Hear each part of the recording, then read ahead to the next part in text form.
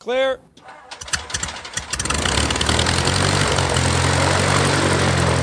The members of the Uncontrolled Airspace podcast are participating as private individuals. Their comments do not necessarily reflect the views of the various organizations with which they work. Also, anything you hear on this podcast that sounds like advice on aircraft operation is obviously very general in nature. You should always consider your situation, remember your training, and fly the airplane. But you knew that. This is a big deal. This is a big deal, folks. Oh, they fly C-130s, they fly Twin Otters. It's a bush pilot's world. In the notes, I described it as the UCAP drinking game. Okay, so for example, here we go. Whenever I say moving on, take a drink. I'm drinking water tonight. I should be... Man, I don't know how you're up to that. Well, no, see, I've actually been suffering over the last couple of days with a little tiny bout of some sort of flu-y kind of thing here, so I haven't been feeling 100%. But I'm better now, and I'm here. Well, you seem to have forgotten the antiseptic qualities of alcohol. Well, I was. Well, it's funny you should say that, because last night... In proper concentrations, of course. A turning point last night was when I broke open the NyQuil. All right? NyQuil is a gift from God, man. NyQuil is a magic elixir. Oh, it is. And it absolutely is. And so... That helped. That helped. And some of us in college discovered that it had the complete and 180-degree opposite effect of its advertised traits. And a cupful of that while cramming for finals, and we would buzz along for hours because we reacted to the antihistamine more than we reacted to the alcohol. Uh-huh. You took Dayquil, not NyQuil. No, there was no Dayquil in those days. What he actually took was... I'm surprised there was NyQuil in that's what I was going to say. He took Dr. Bob's magic elixir. There you go. Yes, okay. They bought it off the snake oil wagon. Exactly. That's right. There you go. That's right. And I saw the two-headed snake that they brewed it with. So. Well, I'm feeling a lot better. And fly directly to the forehead takes on new meaning. But I am just drinking water. I've been kind of slamming water, and that helps me feel better. So that's what I'm drinking tonight. I'm drinking water. I was going to say, come on down where it's nice and warm and sunny, but... Well, we're going to come back to that in just a second. We're going to come back to that. No such thing. That's right. Welcome, folks, to episode number 62 of Uncontrolled Airspace, the General Aviation Podcast. We're recording this episode on Thursday evening, January 3rd, 2008. Happy New Year! Yay! Happy New Year! Happy New Year! The first episode, speaking of alcohol. So, what'd you guys do for New Year's? Anything fun? Oh, man, I don't remember. Why?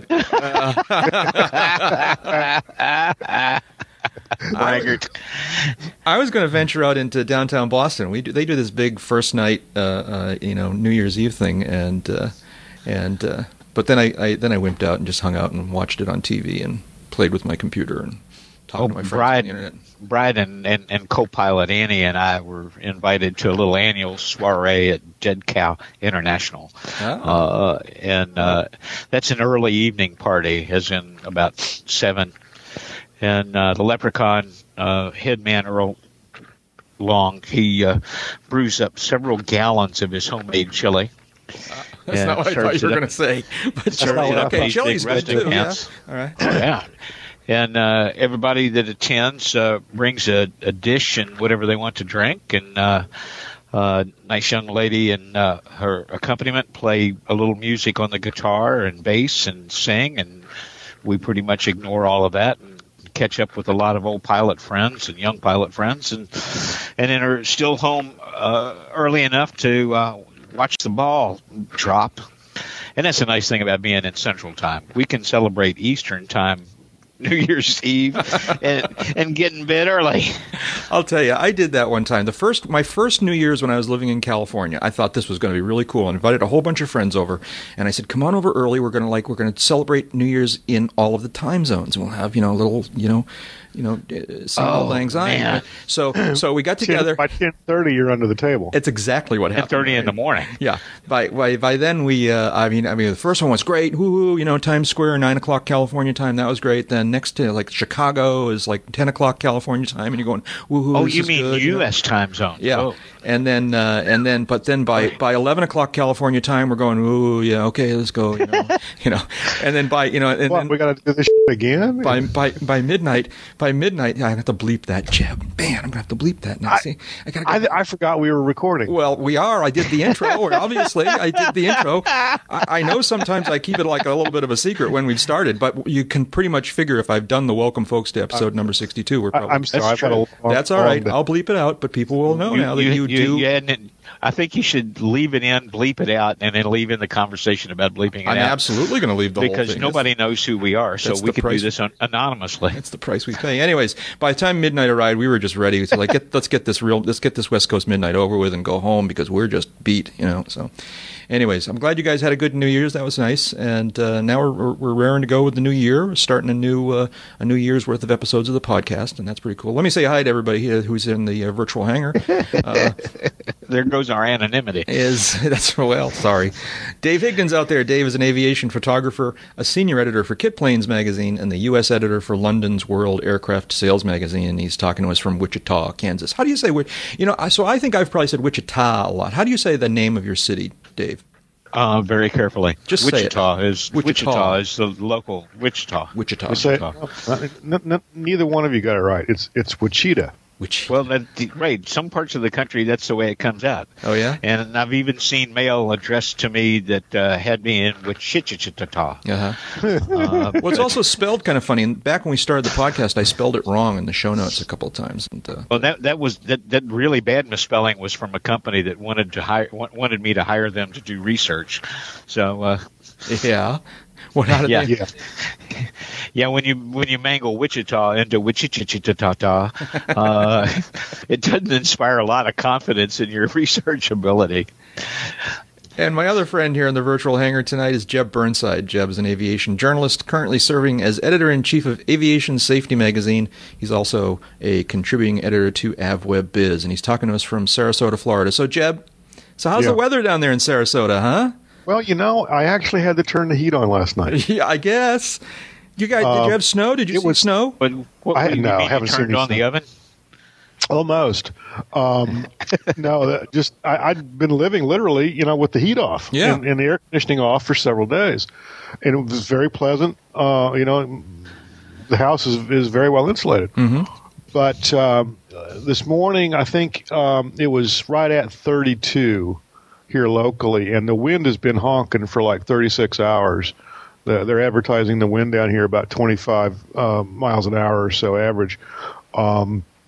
So yeah, I did in fact turn the heat on last night, but it was in the 50s supposedly this afternoon, and it's supposed to be any 70s or 80s by the weekend. So yeah. And FedEx told me they'd have that weather to you yesterday. I mean, every year we try to share a little of Kansas winter with everybody. I am so we grateful. stuffed some of that in an envelope for you. I'm so grateful you keep us on our toes. It was in the 20s today in Tampa 20s. this morning. 27, 28 Fahrenheit. Fahrenheit. Yeah, it was cold. It was in the news up here. I don't know how. Maybe it's not such a big deal down there. I think it must be a big deal because they were talking about how all the citrus crop folks are really nervous. The headline in Tuesday's paper, local paper, was "Forget the sweater, get a parka." One report was that there were actually snowflakes in the air in the Tampa area, and today I haven't seen a cloud yet today. So if there were snowflakes, I think it might have been overnight. Because that's when it got cold. And now there were some clouds, low moving clouds with some moisture in them yesterday. It's actually crystallized tears from the amusement park operators. Exactly right. Yeah, exactly right. Well, I have to. And the night before last, it rained pretty hard. As this front started to come through, but it wasn't anywhere close to freezing, so that's not an issue. I confess, I took some satisfaction from the fact that it was getting really cold down there. But Jack, can I ask you a question? Yeah. How cold is it in? Okay. Yes, I know. Boston? In fact, it's right now. It's 12 here right now. my little indoor-outdoor thermometer. Fahrenheit or centigrade? 12. It's 12 Fahrenheit here in Boston right now. That's before the wind chill? That's just raw temperature. It got down to 7 last night. It's going to get down to something like that again tonight. That's a good word choice, raw temperature. Yeah. Yeah. Yeah, when it's that cold, that's raw. Yeah. Or as Garmin would call it, the free air temperature. That's right. So your low temperature was warmer than our high temperature in the last 48 hours here. So I can't really. But nevertheless, in other words, I saw a picture of an orange hanging on a tree with caked in ice with an icicle hanging from it, and I thought of you. So. You see, what they did is they transplanted this tree up to Canada 40 years ago, and they took a picture of it, and it's the same picture you see every winter. It's like the idea that there's really only one fruitcake in the world. It just keeps getting passed around. There's only one frozen orange. There's only one frozen orange. We know where that fruitcake moved recently, so. Well, all right. That's enough of the weather talk for today. I'm Jack Hodgson. I'm a private pilot, a freelance writer, and a new media producer, and I'm up here in frigid Boston, Massachusetts. I shouldn't complain because our friends, we should talk to Randy or Rick out in Minnesota or Wisconsin, because I understand it's truly been cold there the last few days. I told you what I did to Rick a couple of weeks ago. I know you did. And did you ever hear back from him? Yeah. I haven't heard from him since then, but I did get a response. Airplanes. So Airplanes flying. GA. We started the UCAP forum, the discussion area on the website a few weeks back, and man, it's just great. It's as good as I would have ever dared hope for. There's just we've got about, let's see, I had the stats here a second ago. Where'd they go? And a lot of traffic. Yeah, a lot of traffic. There's to put it into technical terms. I think we just passed 100 posts, messages that have been posted by various people. We're up to about, I can't find the stats right now, but we're up to 40, 50, 60 different people who have registered, and there are people posting responses to comments about past episodes, and but more important, more cool to me is that people are posting brand new discussion subjects there. People are asking questions about different aviation topics, and other people responding. There's one thread where Dave and I have been posting. Jeb hasn't quite made it in there yet, but Dave and I have been posting. But there's one particular thread that neither of us posted to. The listeners and the website visitors just figured it out all by themselves, and so that was kind of cool. It was a discussion about. I will commit to spend some time there on the next. So go in and check it out, and there's a lot of Dave. There's actually one that everyone thinks Dave's going to answer this. I think Jeb's got a good chance of answering it too. There's a post about a. Let's see if I can find it here. There's a post where someone found a picture of an old airplane in a. Let's see if I can find it here. Let's see. I see the post. Where is it? It's listener mail. It's. Or is it listener mail? Where are you seeing it, Jeb? Tell me how to. I'm seeing it. Where am I seeing it? Virtual hangar. Identify this airplane make and model. Okay, so it's in other topics. Yeah. Okay. Yeah. I'm sorry. Yeah. What is that airplane? It's tough to say. I want to say it's either a Pitcairn Mail Wing or a Lockheed Vega. Dave, have you found it yet? The picture? I'm onto that page right now. Identify this airplane make and model and scroll down to. I actually found a screenshot from this is from a video that was on the Cessna website. The Cessna. It looks like Oshkosh, actually. No, it's apparently the Wichita. What they call it, Dave? The Wichita Sky Fair thing they hold in August. Okay. Yeah, the airfare. Airfare. Yeah. Right off the top, it reminds me of a couple of different airplanes, but without consulting something more authoritative in my memory. Wow, I figured you guys would just look at it and say, "Oh yeah, that's one of these." That's obviously it's a pre-war design. It's not. Pretty sure that's a racer. Yeah, it's a racer. I don't think that is a military design, although it could be. It could be something as relatively simple as like a Boeing P-36 or something like that. I'll give the submitter CAS. I'll give him great credit here for pulling this one out of the air, literally and figuratively. Got us stumped at first glance, but fear not, we will figure it out. Well, unless one of the listeners. My first chance to look at the picture, and yeah, mine also. First off, what a gorgeous piece of wing. Oh, absolutely. Absolutely, and again, thanks to the listener for bringing this one to our attention. We don't mind we don't mind trivia challenges like this at all.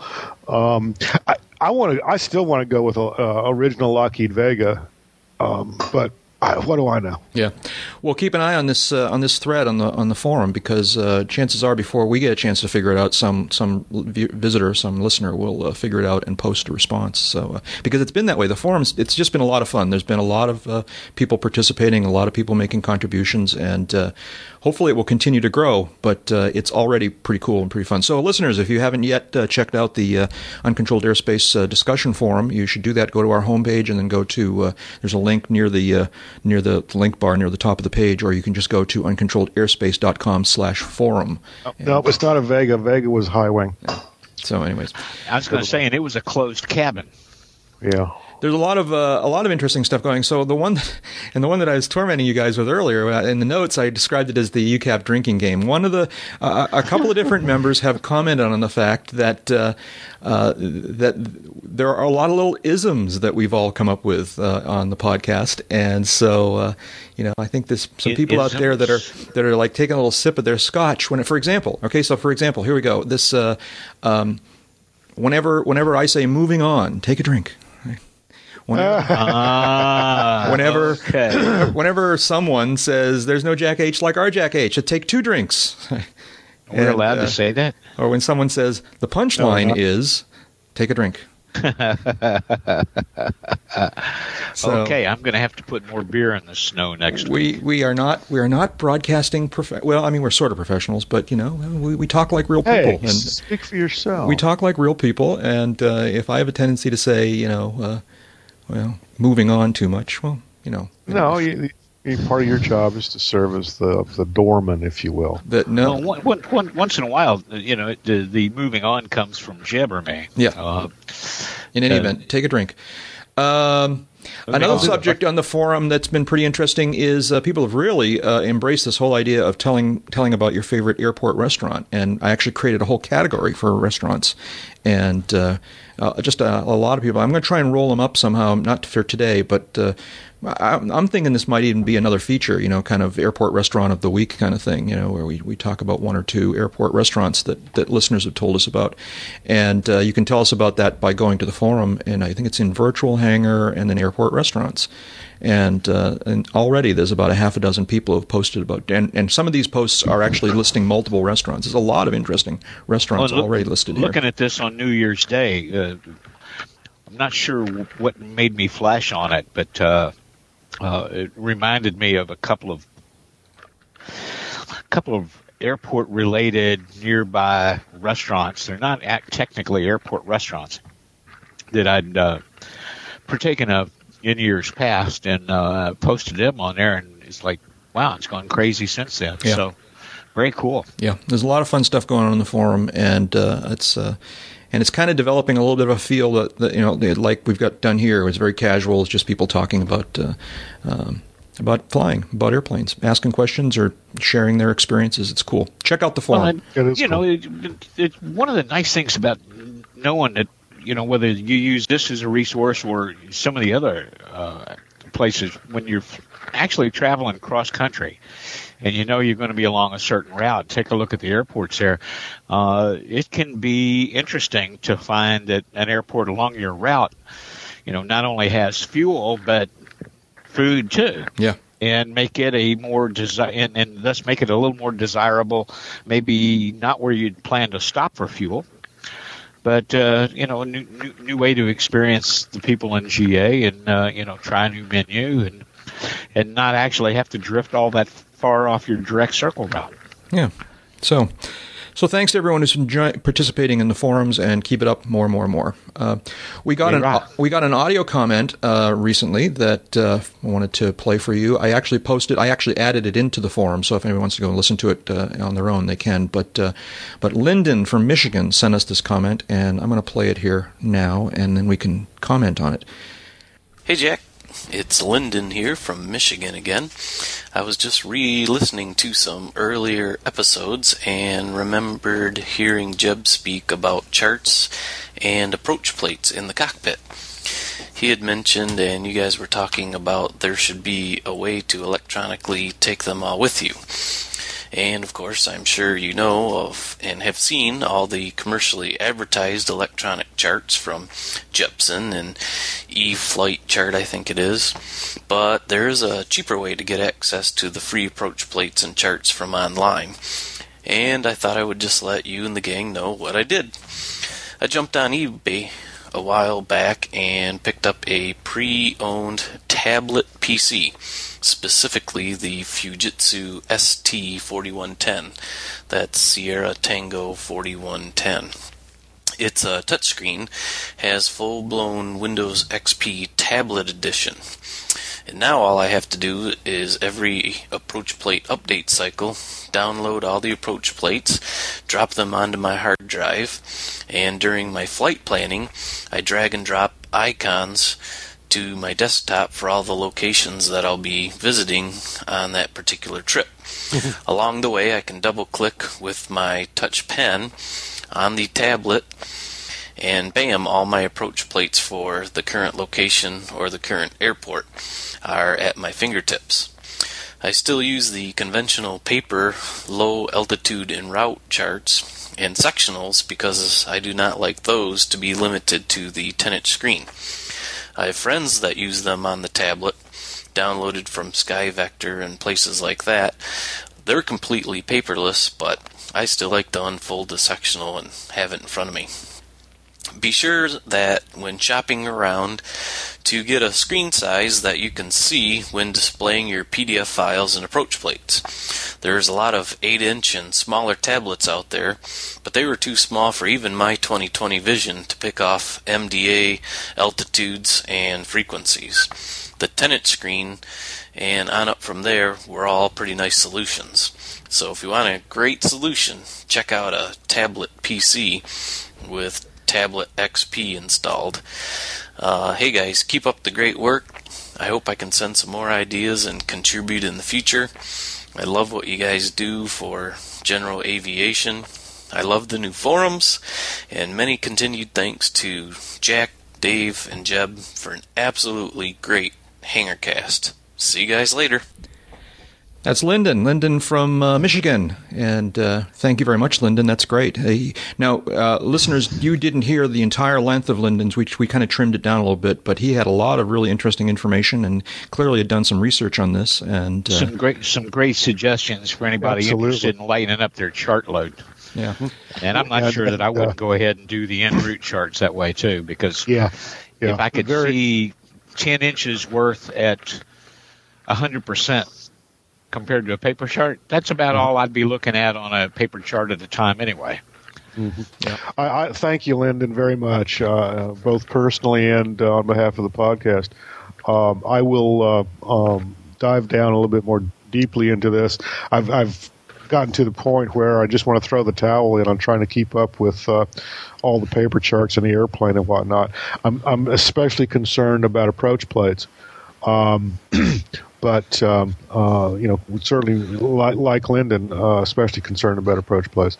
But I will definitely follow up on some of this, and I sincerely appreciate it. When we were at Oshkosh, Jeb, you found one particular solution that you kind of liked. That was the eFlybook. That was the eFlybook, and I liked it. It was slow.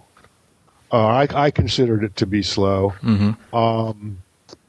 And there was some other aspect of it that turned me off at the time. I don't recall what it was. I believe it was the monochrome only display. It might have been monochrome only. It might have been some other aspect of the operating system. is in. You were pretty enamored with it there for a little while. Well, I liked it. I still like it. We bumped into that great guy out on the front steps of the motel there. I think we were in between rounds of Liney's, so anything might have been. We were in search of more Liney's. We were stumbling into the hotel. Okay, let's draw. People are going to get totally the wrong idea. I don't think stumbling. Speaking of Liney's, I need to open another one. But yeah, but you never actually went out and bought one, obviously, and. I never have bought one. Thank you, to the gentleman who let me look at his and push buttons on it and that kind of thing. We spent a better part of the last, Jeb and I wandered the buildings the last afternoon that the show ran, and I think we hit every electronic flight bag option on the field, and there's so many good ones there and so many strong ones. But so many of them are so expensive. Yeah. I've often thought that the way we could finance the podcast is whenever someone's telephone rings in the background, you have to, put a quarter in the bucket or something like that. Dave, are you still there? Dave I'm here. I just muted it until the phone stopped ringing. Dave wandered off to answer the telephone there. No, he didn't. Yeah. So, there's a lot of solutions these days about portable devices that you can take with you in the cockpit, and it's just in a way it's almost an embarrassment of riches. It's like it is. I mean, I'm not really in the market for such a thing for aviation purposes, but as a computer guy, I'm always on lookout for something I can carry around that's a little bit smaller than my laptop. Well, and that's a good point. I would also like something that I could use, that had Wi-Fi in it, that I could use. To at least look at email, if not respond to it. Right. Plug maybe a USB keyboard into it or something like that. I'd be interested to hear if anybody out there is using this new Kindle device that Lyndon mentioned. This is a thing that came out from Amazon a few weeks back. That's basically a portable reader, a book, electronic book kind of thing, and. It's primarily exists so that you will buy content from Amazon to read on it, on electronic books and electronic publications and so forth. But it's very flexible, apparently, in your ability to upload your own content to it, PDF files. PDF is as PDF does. Yeah, and it also apparently has an amazing way of connecting to the internet. Not amazing so much that it can do it, but that it's basically free. It's kind of this funny loophole almost that Amazon provides free internet connectivity through the cell phone networks that you don't pay for. Strangely, so you can surf websites and it's a little bit limited, but it's not dramatically limited. So the Kindle's an interest. I'll be interested to hear if people, and apparently they sold a lot of them in their initial rollout, and so I'd be interested to hear from other listeners who have solutions for doing electronic versions of charts and flight information. Would be a good subject to hear more about. Yeah, it absolutely would. Anyways. Let's see now. So, online search and rescue. This comes out of two searches that happened recently. One was an aviation search, and one wasn't. I'm reading now from a story on our beloved AvWeb. A new online search and rescue mission launched. A group of committed volunteers who met online while participating in the Amazon/Google search for Steve Fawcett have launched a new website, internetsar.org, to facilitate such searches in the future. Quote, "We learned a lot during the 3 months or so of searching for Steve, and we didn't want that collective wisdom to get lost," said site founder Ken. Oops, I'm going to pronounce his name. Barbalat. I don't know. Sorry, Ken. Ken told AvWeb on Wednesday. So that's kind of interesting. Barbalachi. We talked about this on the podcast. This was part of the system where Google and some other folks financed the taking of some new high-res satellite photos of the search area, and then they invited people on the internet to go and just kind of search the photos and submit any suspicious, any promising-looking targets for people to look at more closely. This actually came out of another search that was done a few months prior when another Silicon Valley notable went missing in his sailboat out in the Pacific Ocean, and but now apparently they did those kind of on a ad hoc basis. Thank you. And now they're going to try and formalize this whole process to allow the community wisdom to participate in search and rescue. I think it's cool. It sounds like a great idea. What intrigues me is figuring out how you're going to get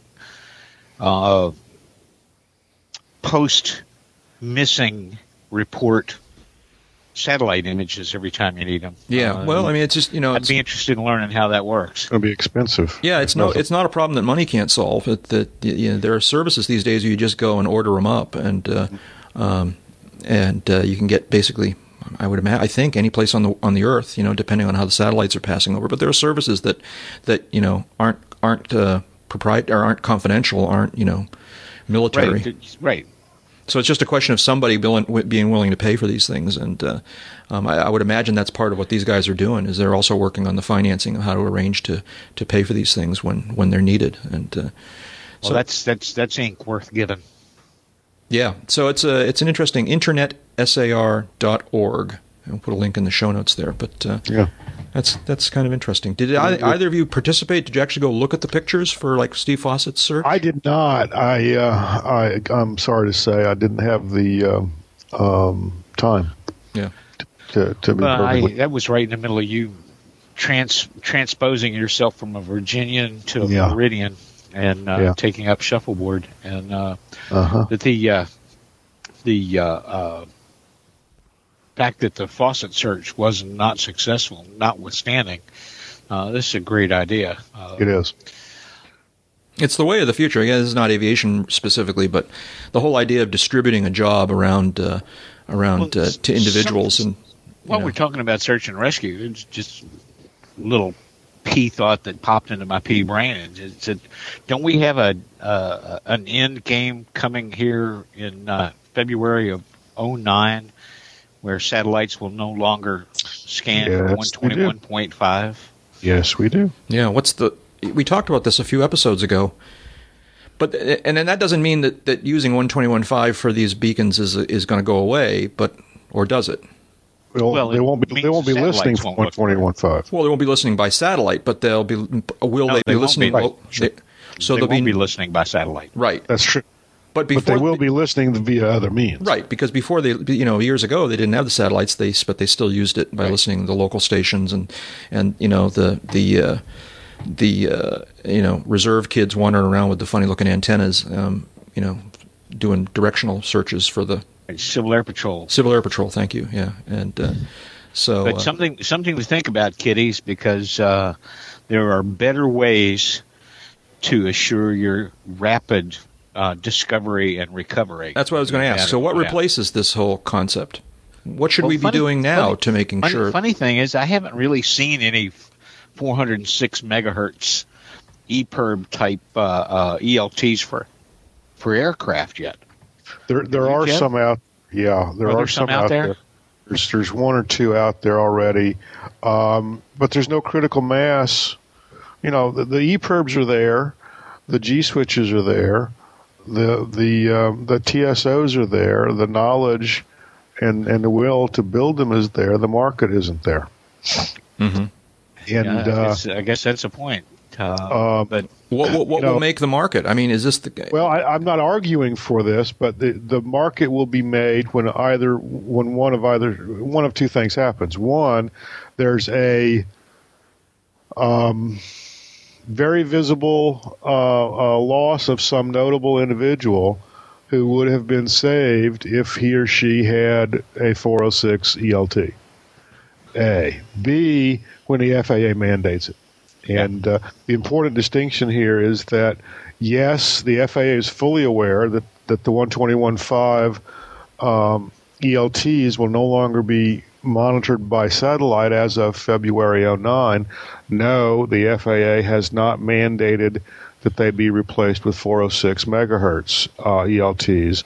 And based on the speeds with which the FAA moves on things like this, it's probably too late for them to do a rulemaking and change this regulation in advance of the February 2009 deadline. So I'm not saying that they couldn't if they wanted to, but all signs, would indicate that they're not going to do this. Well, there's been some pressure against mandating a replacement, and some low-level encouragement to pilots to look into this newer technology and start to adapt it to their airplanes or adopt it for their airplanes, however you want to put it. But let me ask you this. Something to think about, because nothing terribly wrong with the 121.5, except it's prone to problems. It's hard to pick up. It takes a lot of work to narrow it down to a reasonable search area. Battery life sucks. There's no data that can be transmitted with the LT signal. There's really nothing wrong with. The new EPIRBs can actually upload to the satellite GPS-derived lat long. That's right. Yeah. And that won't put them right on your dime necessarily, but it'll put them within a mile or so. So these new ones, are they a standalone device in the same way that the existing beacons are? You stick them back in the baggage compartment and. Yeah, absolutely. There's basically three kinds. One, no connection or no. I guess that's not true. Let me think about this for a second. I guess there's three kinds. One of our readers will be certain to correct me if I'm wrong here, which I probably am. But the one kind is there's simply no GPS capability or facility at all built into the device. It sends a signal, and that signal is localized by the satellites. Second kind is it has a built-in GPS receiver in it. And as long as the GPS antenna and the signal transmitting antenna see the sky, it will obtain and process the GPS signal to render a position. B, it will transmit that position as well as the rest of its data to the satellites orbiting overhead. The third kind interfaces with the ship's GPS, which requires some wiring. And derives basically the last known GPS-derived lat long from the onboard GPS and transmits that to the satellite.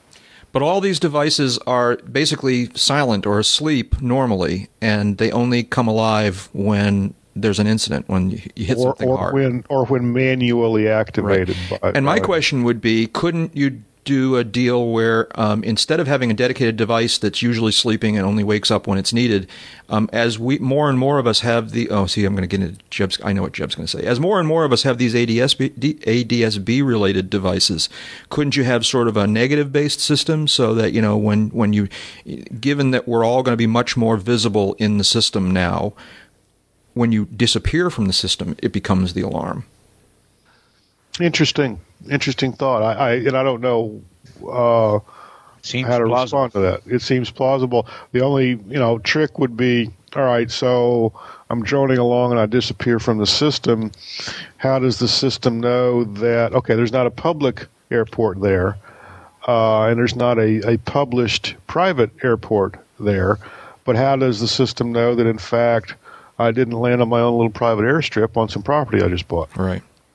Yeah, I don't know. I'm just asking. It's definitely a more complicated, a more complex, kind of, figuring out why they disappeared. But I think if we're going to have these devices in our airplanes, I'm not big on dedicated devices. I like multi-purpose devices, and if we've basically got all this kind of position-aware capability in the airplane anyways, as ADS-B becomes more and more popular or mandated, we could give it double duty somehow, some way, or have a big red button on our ADS-B device too. I don't know.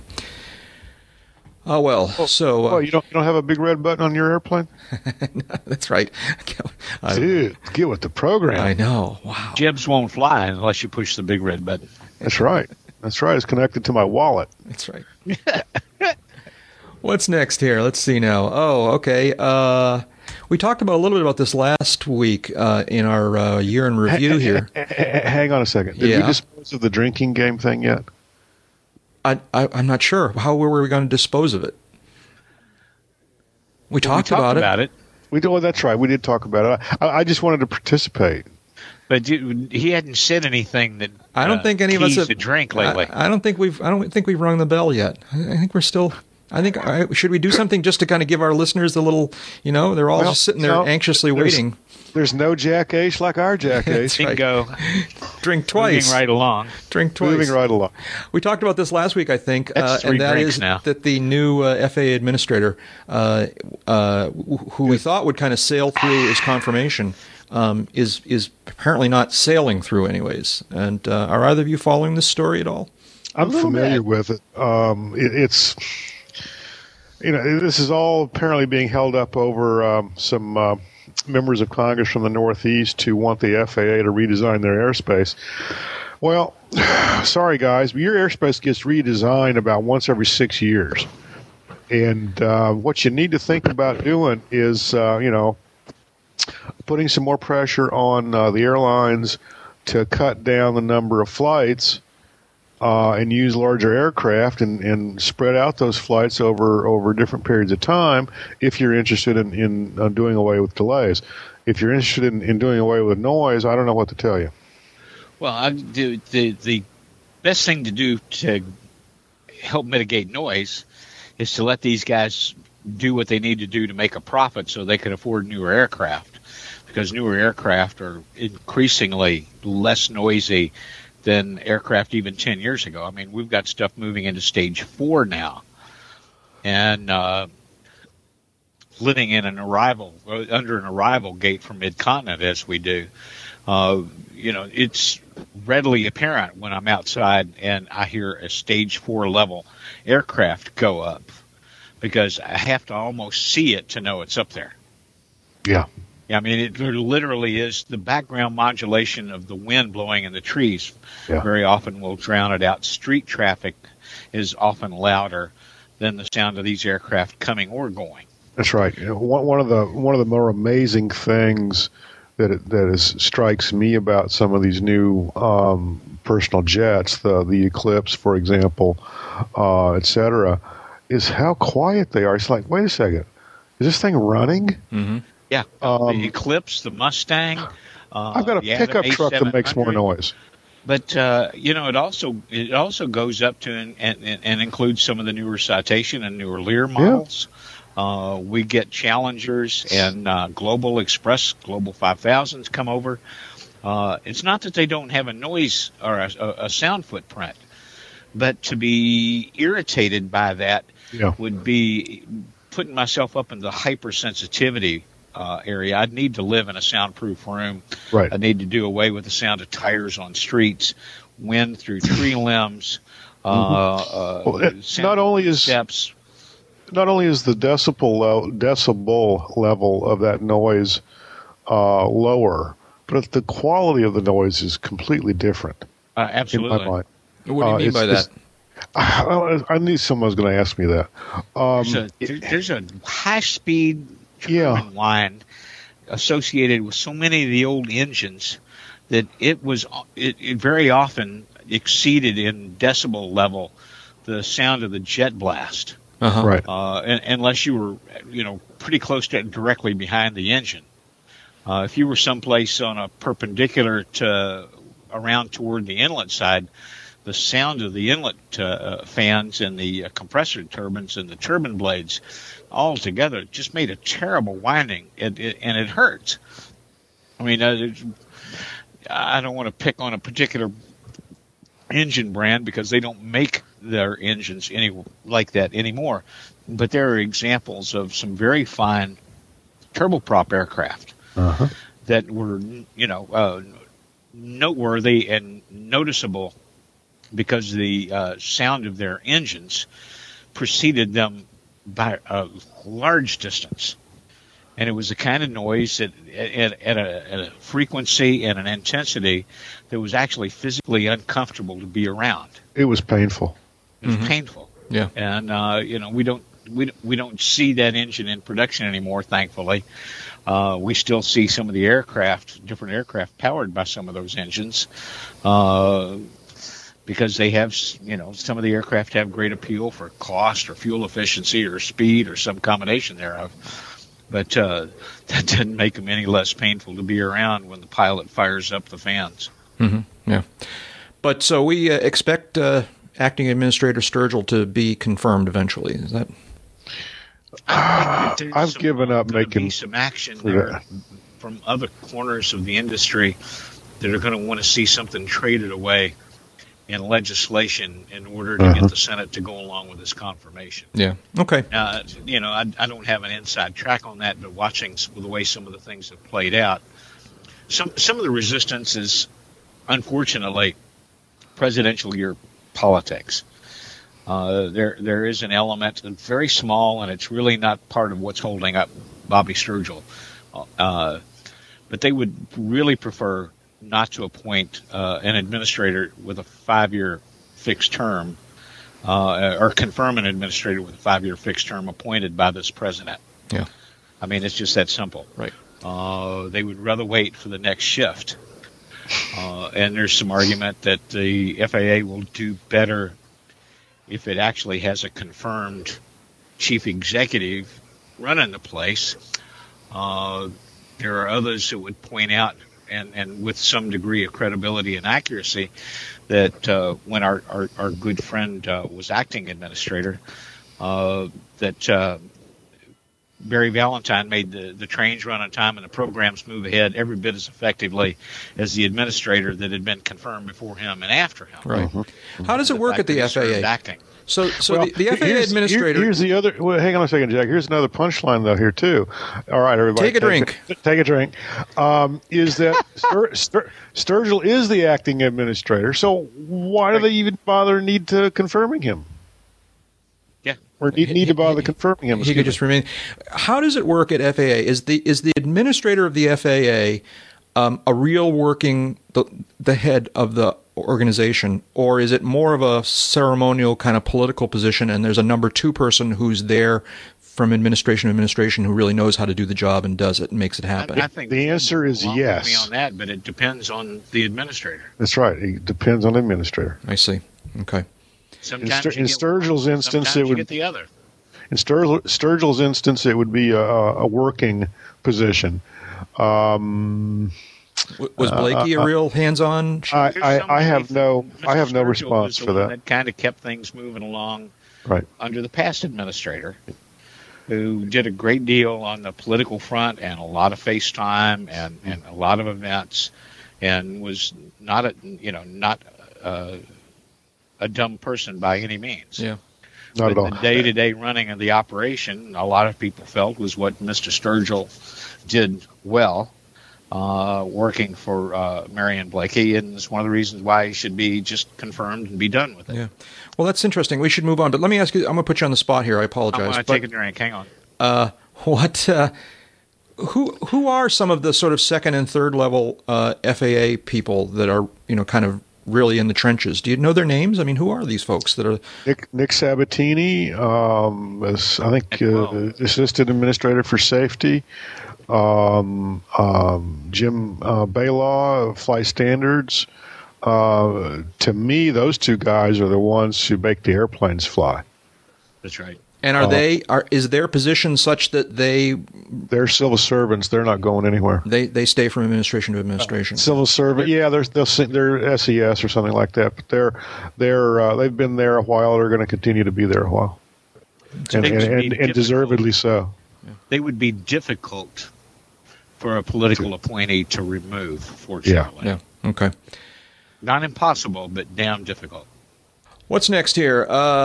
Dave, I think you posted this one, although it's close to my heart too, and that is the ski plane fly-in at Pioneer Airport is coming up soon. And was there any particular, were you just wanted to remind folks of this, or is there particular news about this? Well, no particular news, although it's looking more encouraging for Pioneer Airport at Whitman Regional Airport in Oshkosh to actually have snow this year. Well, we've been teasing them. Do they have snow on the ground now? I think they must, right? I think they've had a bit. And hopefully in about 3 weeks, 2 weeks by the time the folks hear this, the runway there will have a nice coat of snow on it for the ski planes to fly in. For folks that don't have a ski plane to fly in, you can fly in conventional to Whitman, and they'll be running shuttles over for the event. The event also is an excuse to celebrate Audrey Poberezny's birthday, and Audrey is the founding mother, if you will, of the Experimental Aircraft Association. Paul Poberezny's faithful wife and long-suffering got that thing started in her basement, and it took over. Her son's Tom, the current president and chairman of EAA. And so they celebrate her birthday. They kind of celebrate what will be the 56th anniversary, I believe it is, of EAA. And the snow will be flying. The chili will be hot. Should be a lot of fun. Now check this out. So while you were talking there, I went onto the web. There's a Pioneer Airport webcam. And so I was curious. Now, it's dark there right now. If you go to airventuremuseum.org/webcam, and apparently there's about 4 different webcams scattered around the AirVenture Museum. 3 of them are inside, and one of them is out looking. It appears to be mounted on the museum building, looking out across the field towards the hangars on the other side. Oh, how cool! All I can see right now is a light on the front of one of the hangars. But if it were daylight, we could check out whether there's snow, and we could actually watch the ski plane fly-in on the web. That's right. That would be really cool. Well, and visit the website, folks. If you're planning on flying a ski plane in, there is a briefing required. It's kind of similar to us preaching. Get the NOTAM, read the NOTAM if you're going to Oshkosh. Call in, get the briefing, do it nice, safe, and smart. Have a good time. Yeah. So we'll put this link in the... I'd be there if I had skis. Put this link in the show notes, but you can actually peek in on Pioneer Airport throughout the year. I didn't realize that was there. I just went searching on a whim while you were talking about this, and I'll have to check. It's amazing what you discover during the midst of hangar flying and drinking games. That's right.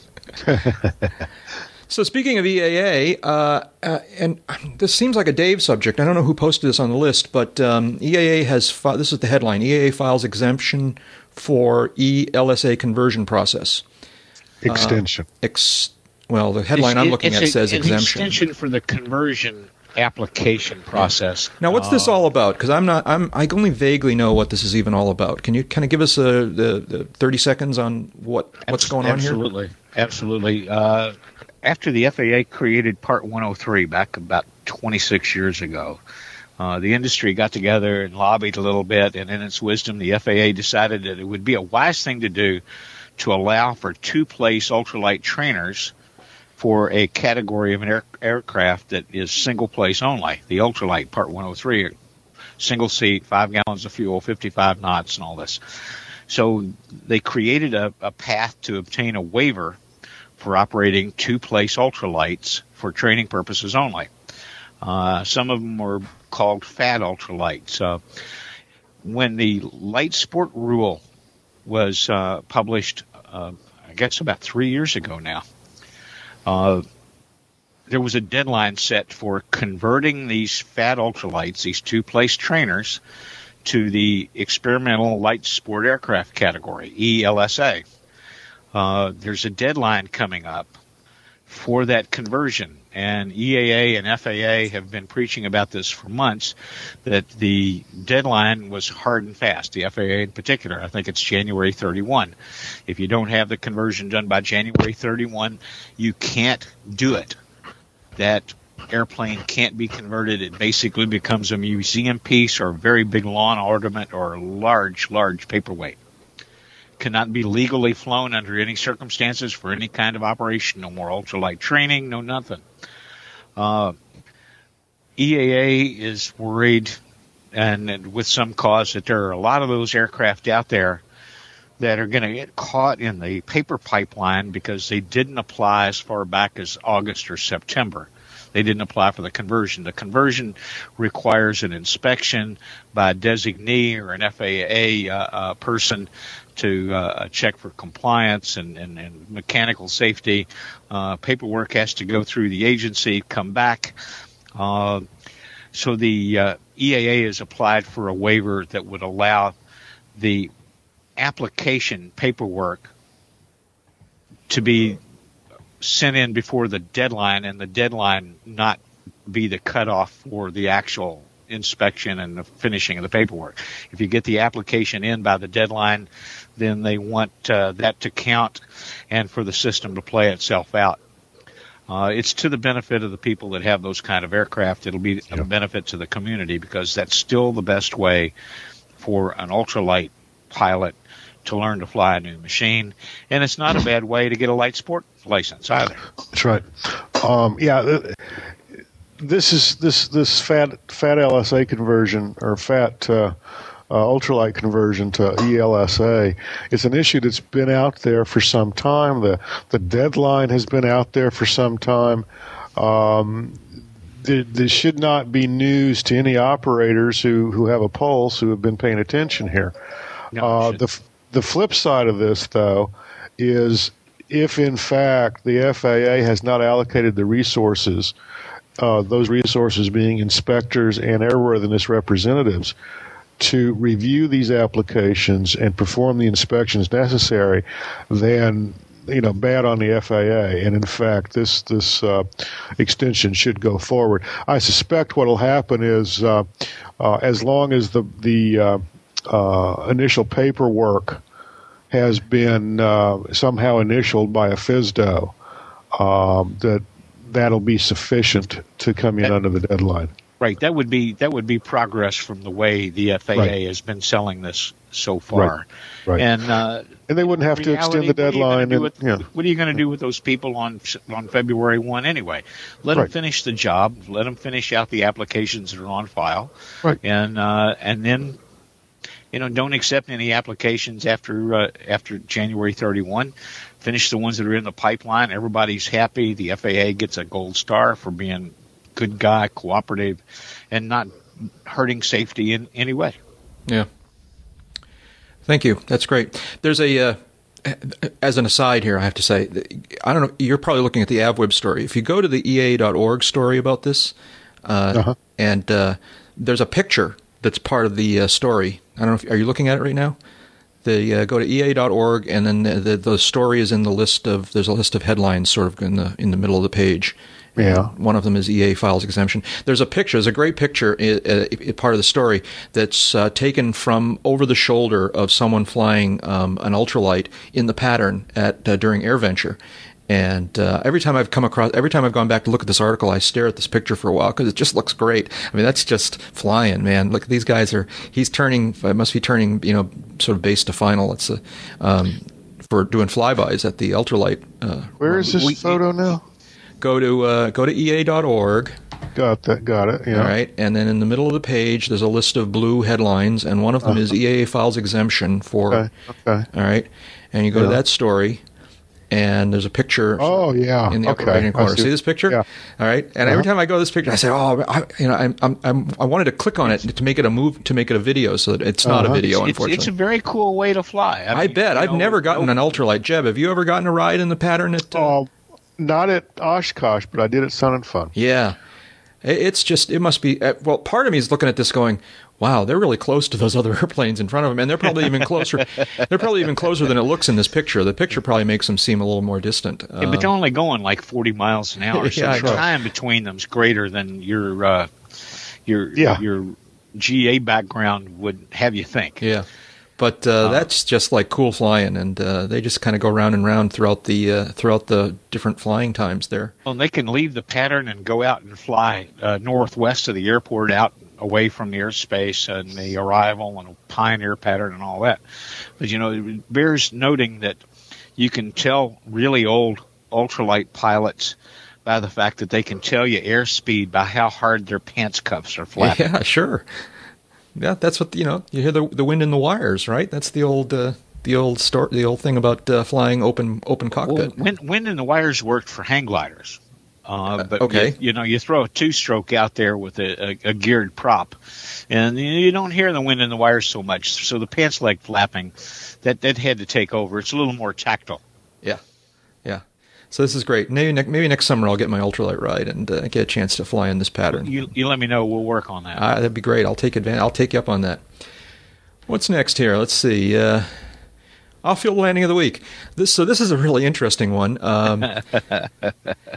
A story from aeronews.net. An NSF, I believe that's National Science Foundation, chartered plane crashed on takeoff near Mount Patterson. All 10 people on board the Basler, which there's a Oshkosh connection there, Basler DC-3 chartered by the National Science Foundation, are safe after the aircraft crashed on takeoff earlier this week in Antarctica. I say you got to say where Mount Patterson is to make it really sink That's in. right.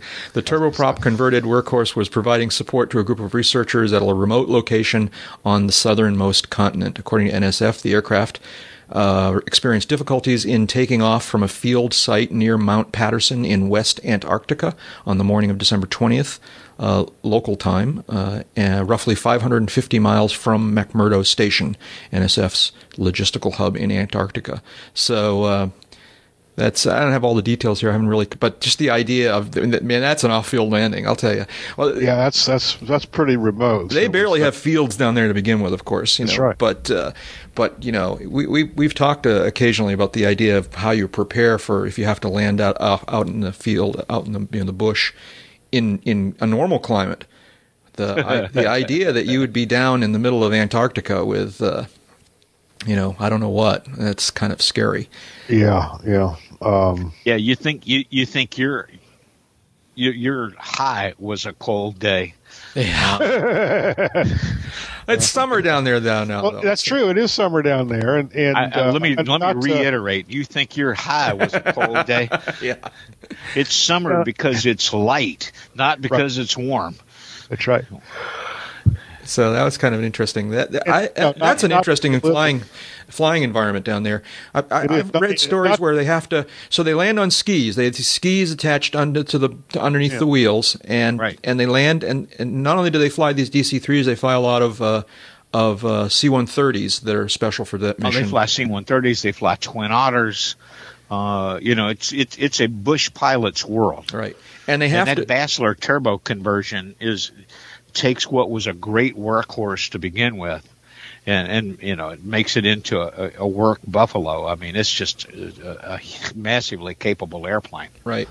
Now, one of the things I've heard that always caught my attention was that so they land on these skis and the sort of a semi-prepared surface that they're landing field that they're landing on, but they have to make sure they don't stand still for too long as they're moving across the snow and the ice, because if they stopped moving, the skis would freeze to the ground and they wouldn't have enough power to be able to break loose. And so sometimes in certain circumstances they have to really limit the amount of time that they're not moving. Or think about that for a moment. Well, if you keep the engines running, it's not going to they're not going to freeze back very quickly. And and if all else fails, you just have everybody pee on the skis. That'll thaw them out. Well, is it still true that during the winter in Antarctica they can't even fly down there? I mean, that is true. There was that big story a couple of years ago where a woman who was there as part of the winter team operation or something developed some life-threatening condition, and they actually put together a mission to make a very special trip down there to rescue her in the middle of the winter. And normally you're out of luck if you're down there. The first trip down there, they pushed gear out of the airplane, and it was so damn cold they couldn't shut down. Right. If they'd shut down, that would have been it till spring. Yeah. And then they came back and evac the lady, and same deal. You don't shut down the engines. You put them in flight idle. Maybe if the engine has a prop brake, you break the prop. That is, bring it to a park so that it's not blasting cold air over the people going into the boarding door. But you got to be in and out of there quick like a bunny. I bet. A very cold freaking bunny. Yeah. Yeah. So, well, congratulations to the crew of this DC-3 that managed a successful off-field landing in Antarctica. And more power, hope they, get out of there and get the airplane fixed and all that kind of thing. It's not clear to me how remote that runway is, and do they have, of course, I presume they have some shelter and whatnot, but do they have enough shelter until they can, get another airplane in there and that kind of thing? That's kind of interesting. Well, I would not want to be in that pickle. The crew and the people on the aircraft were flown back to McMurdo Station, 550 miles away. It doesn't say how. I'm presuming something else like, as Jack mentioned, a C-130 or a Twin Otter or something like that. 6 or 8 people would have been, piece of cake on a Twin Otter out on that kind of turnaround. And it's kind of strange. A buddy of mine and I we'd flown from NBAA in Vegas to a scuba diving trade show in Houston a few years ago. And when we were back at the airport, getting ready to depart back for Wichita, there were 4 airplanes from Ken Borek Air Limited, which is the Canadian charter firm that operates the airplanes for the National Science Foundation down in Antarctica. And they were in Houston, ferry tanks and supplies and cold weather gear, and they were getting ready to launch to fly down to the tip of South America, where they were going to take a couple of days, re-provision, re-inspect the airplanes, and then boom, it was on to Antarctica. And it was winter in Houston, and we're thinking, God, it's going to be colder than a ski plane ski. And until we remembered, nope, opposite side of the world, it's going to be summertime when they get there. Yeah. Yeah. But they pull those airplanes out in the wintertime, baby. They go back to Canada. Right. Where it's warm. Yeah. Well, congratulations to those folks for their successful off-field landing. They are now They're now famous for being one of the many uncontrolled airspace off-field landing of the weeks. Here's a story. This is not a very big story, but this is just a story that really warms my heart, and this is my kind of story. Mother and son solo on the same day. This is a story from AvWeb. The first solo that first solo flight is special for all pilots, but for a mother and son in Texas, it was even better sharing the experience. AOPA reports that Steve Poteet, 43, watched as his mother, Sylvia, 64, soloed recently at Seymour Municipal Airport in Seymour, Texas. Quote, then we hugged, high-fived, and I got in and did mine, Steve said. Steve had recently partnered with a friend to buy a 172. He was surprised when he showed the airplane to his mother that she was so interested in it.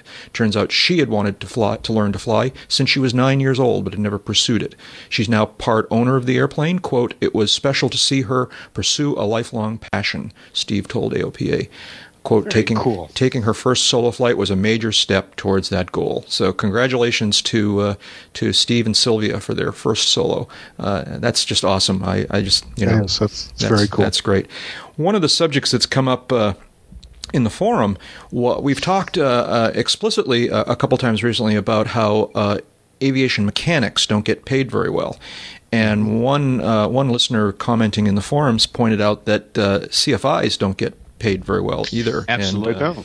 They don't. And I think we've sort of alluded to that many times in the past months, but it's worth mentioning that people who teach people like Steve and Sylvia to fly are doing it largely as a labor of love. I mean, some of them are working towards a career, but even they are not making very much money. It's I mean, is that a good thing? I mean, would aviation training be better if these folks got paid more?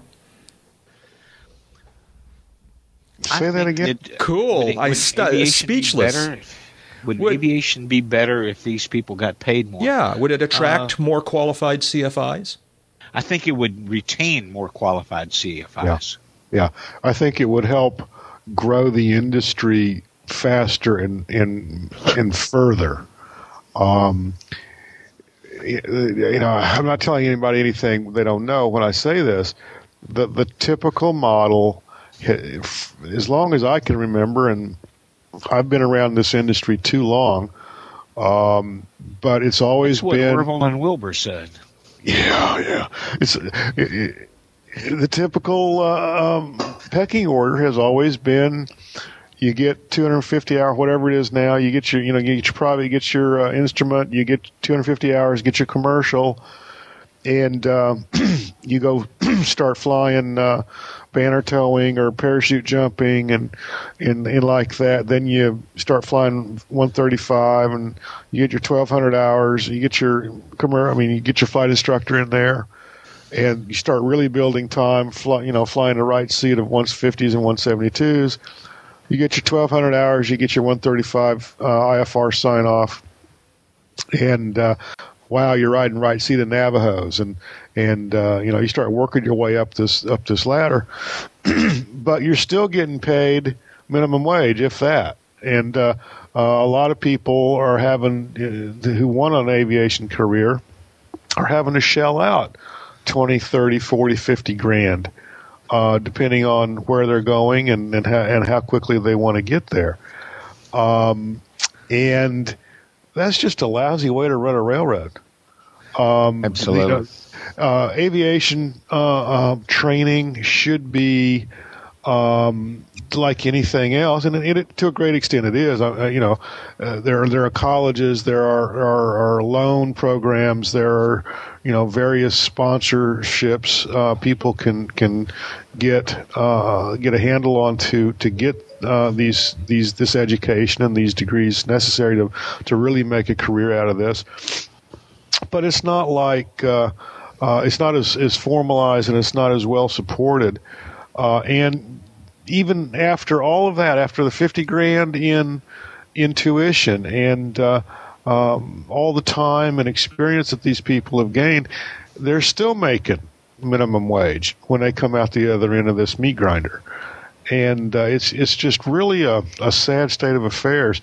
We've got, flight instructors are literally the people passing on knowledge, and we can, talk about how some of the younger flight instructors these days perhaps need a little bit more knowledge to pass along, shall we say. But there's glimmers of hope and there's glimmers of doom in both sides of that coin.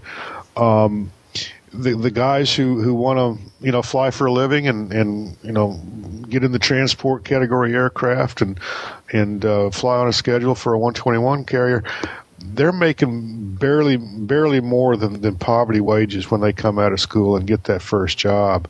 That's not a whole lot of incentive. We're not getting the best and the brightest out there. And once they go through this meat grinder, there's not a whole lot of incentive for them to stay unless they just really, really, really, really love this industry. Yeah. I want to come back to this when we haven't been running so long, because there's more to be said about this, both on the mechanic side and the CFI side. Right. But when we come back to it, I got some more to pick on the CFI side. Okay. Yeah. There's I don't know what Dave's going to say, if he's going to agree with me or disagree with me, but I'm going to agree. I'm going to get into some examples. Yeah, flesh it out some more. But it's the same thing's true for CFIs. The same thing is true for mechanics. The same thing is true for people who are flying your family over the holidays. Yeah, that's right. There really isn't enough money in this for people. It's crazy. I mean, the people working on your Mercedes or your BMW or even your Ford Taurus at the local dealership are making more money doing that than the people working on your airplane.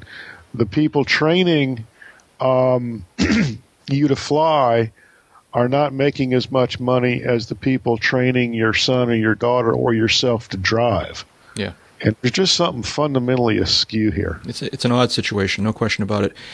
Check out the. I know what I was going to say. We should maybe we should get one of our friends from NAFI into the virtual hangar one of these days, to talk a little bit more about this, because it's an interesting subject. Also, you can go to the Uncontrolled Airspace forums in the category Virtual Hangar Other Topics. There's a thread called CFIs where people are talking about the whole question of compensation and whatnot for CFIs. Check that out. Last thing on our list for today, let's see, what do we got here? Oh, so Dave, I think you published this, something about FAA making NOTAMs available online or something like that? This is local NOTAMs. This is like phenomenal. Why? Well, for a long time, if you didn't personally talk to a briefer with flight service, and I'm not even going to get to what issues have come with that in the last year. I'm not touching that. That was how you could receive information on local NOTAMs down the road from where you were starting out. If a NOTAM wasn't posted as a national NOTAM, a DNOTAM, then it didn't show up on the DUATS briefing. It didn't show up on some of the flight plan briefings. Wouldn't show up on the national database. So you had to talk to flight service, which kind of made the idea of electronic briefing and electronic filing a little bit moot.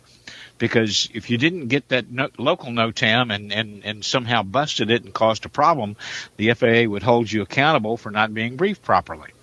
Which meant, well, if you're going to do it electronically, it's why I never went to electronics. I preferred to talk to a human being.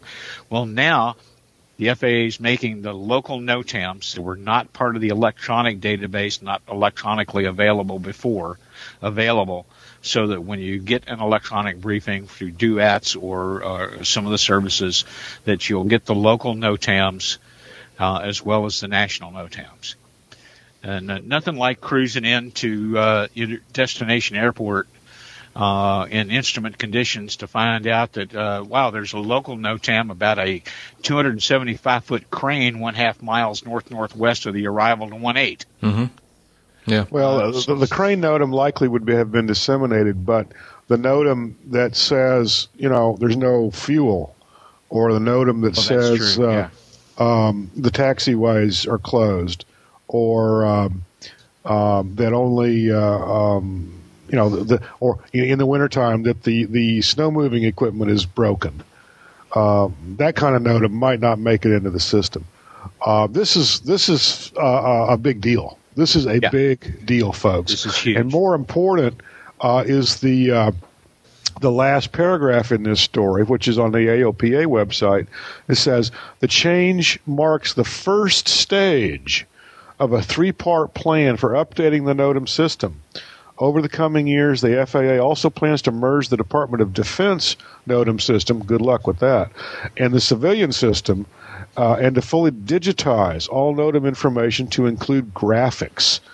The final phases of the projects will not be completed before 2010, but that's great. We're talking 2 years or so. This is like 2 generations overdue. As far as I'm concerned, to get this kind of thing nailed down. There is just simply no excuse. I mean, how long has DUATs been around? Exactly. There is no excuse whatsoever for the current state of this NOTAM system in the United States. We're still using basically what is teletype-based technology dating from the 40s and 50s to disseminate this information. And again, there's no graphics available. It took 9/11 actually for the federal government, whether it's the FAA or any number of other agencies, to finally wake up to the fact that trying to convince pilots to plot out a TFR by giving them the lat long and proceed, in such and such a direction and this kind of thing, to plot airspace that they're supposed to avoid, don't work too well. Right. Arcane. Yeah. So now, how is this going to work? These will now just come up through your electronic briefing the way national NOTAMs have been coming up all along? That's the idea. That's the idea. Yeah. And are they going to commit to this? Can we depend on the fact that all the NOTAMs are going to appear here? That's why they made the announcement. Yeah. Okay. It says as of January at 0500 UTC on January 28th, so midnight East Coast time on the 28th. Yeah. Yep. All the more reason to get one of those electronic devices that you can use on the ramp or maybe even in flight. Well, it's all the more reason for there to be a right size, right weight, portable device, ostensibly, used most of the time with a PIN interface, but also with a capability to accept a USB keyboard and mouse that has Wi-Fi built into it, as well as some other communication technologies, and get it and all the software to run it for $500. That's not a problem. Should not be a problem anyway. And, it should not. Yeah. That stuff's changing so dramatically, so rapidly right now. I think we're going to see it. The only problem being it's changing so fast, it's only taken 15 years. Well, see, but it's taking longer in the aviation world because there's so much, regulation, I guess I would say. But institutional inertia. Yeah, but the level 1 portable devices don't have to be certified by the FAA. They just have to display the information. Right, because out in the regular world, these things are changing just remarkably fast. I mean, there's all these portable devices that people have, everything from fancy cell phones to tablet devices to mini laptops to it's incredibly. There's a revolution going on there, and it's got to find its way to the aircraft ramp eventually. I'm looking for a P phone. A P phone. Yeah, that's one that'll go to the can for me, so I don't have to get off the podcast. Shout-outs. On that note, shout-outs. Anything? La la la la la la. I don't want to hear that. That's right. TMI. Shout out. I got a shout out. Came across actually that didn't come across, but got an email recently from old high school buddy of mine, college roommate buddy of mine. Kept up with him over the years. Hadn't talked to him in a year or two, and he says, "Oh, by the way, good job on the podcast." And I'd just like to give a little shout out to Greg and thank him for listening. And hope all's well with you, man, and look forward to catching up with you again real soon. One story that came in the news up here recently, in talking about New England aviation, is apparently, and I didn't know about this, but up in Auburn, Maine, which is almost 3 hours north of Boston. Auburn, Maine is a really active GA airport, and apparently there have been 2 non-airworthy Connies sitting in the grass up there, and owned by a collector who was trying to finance the restoration of them. And wasn't able to do it, and it was in the news recently that he's cut a deal. He apparently sold them, I believe it's to Lufthansa, who have purchased these things and committed to restoring them. And apparently this guy owns 3 of these Connies. 2 are sitting in the grass at Auburn, and 1 is apparently down in Florida. And the news story it wasn't clear on whether Lufthansa was going to restore all 3 of them or use the 3 to make 1 working one. But they're going to do it up there in Auburn, Maine, apparently. They're going to build a hangar and hire about a dozen people to work on these things, and it's going to take a couple of years, they say. And I think that's an interesting story. I'm going to keep an eye on it. When it gets a little warmer, I'm going to drive up there. If you go into Google Maps or Google Earth and look at that airport in the satellite view, you can actually see these things sitting in the grass next to the runway, and very cool. They're going to be restored. So we're going to have at least 1 more Connie in the fleet, which will be very cool. So I hope they're already looking for somebody that will know how to start and manage the engines. Yeah. That's one of the reasons why that cockpit had a flight engineer. Mm-hmm. Right. So we're going to follow that story. Maybe I'll go up there with the camera one of these days and take some pictures and share them with everyone. Dave, you got anything?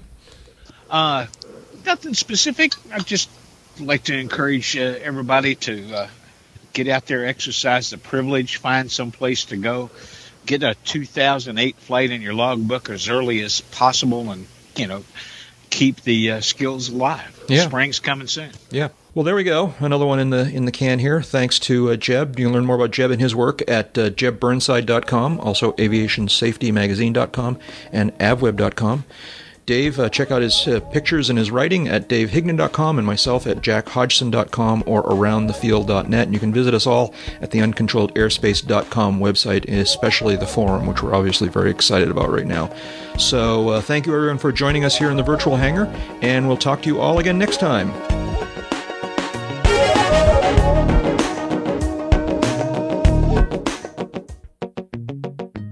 Drink up and have another. Forget your troubles as they grow few.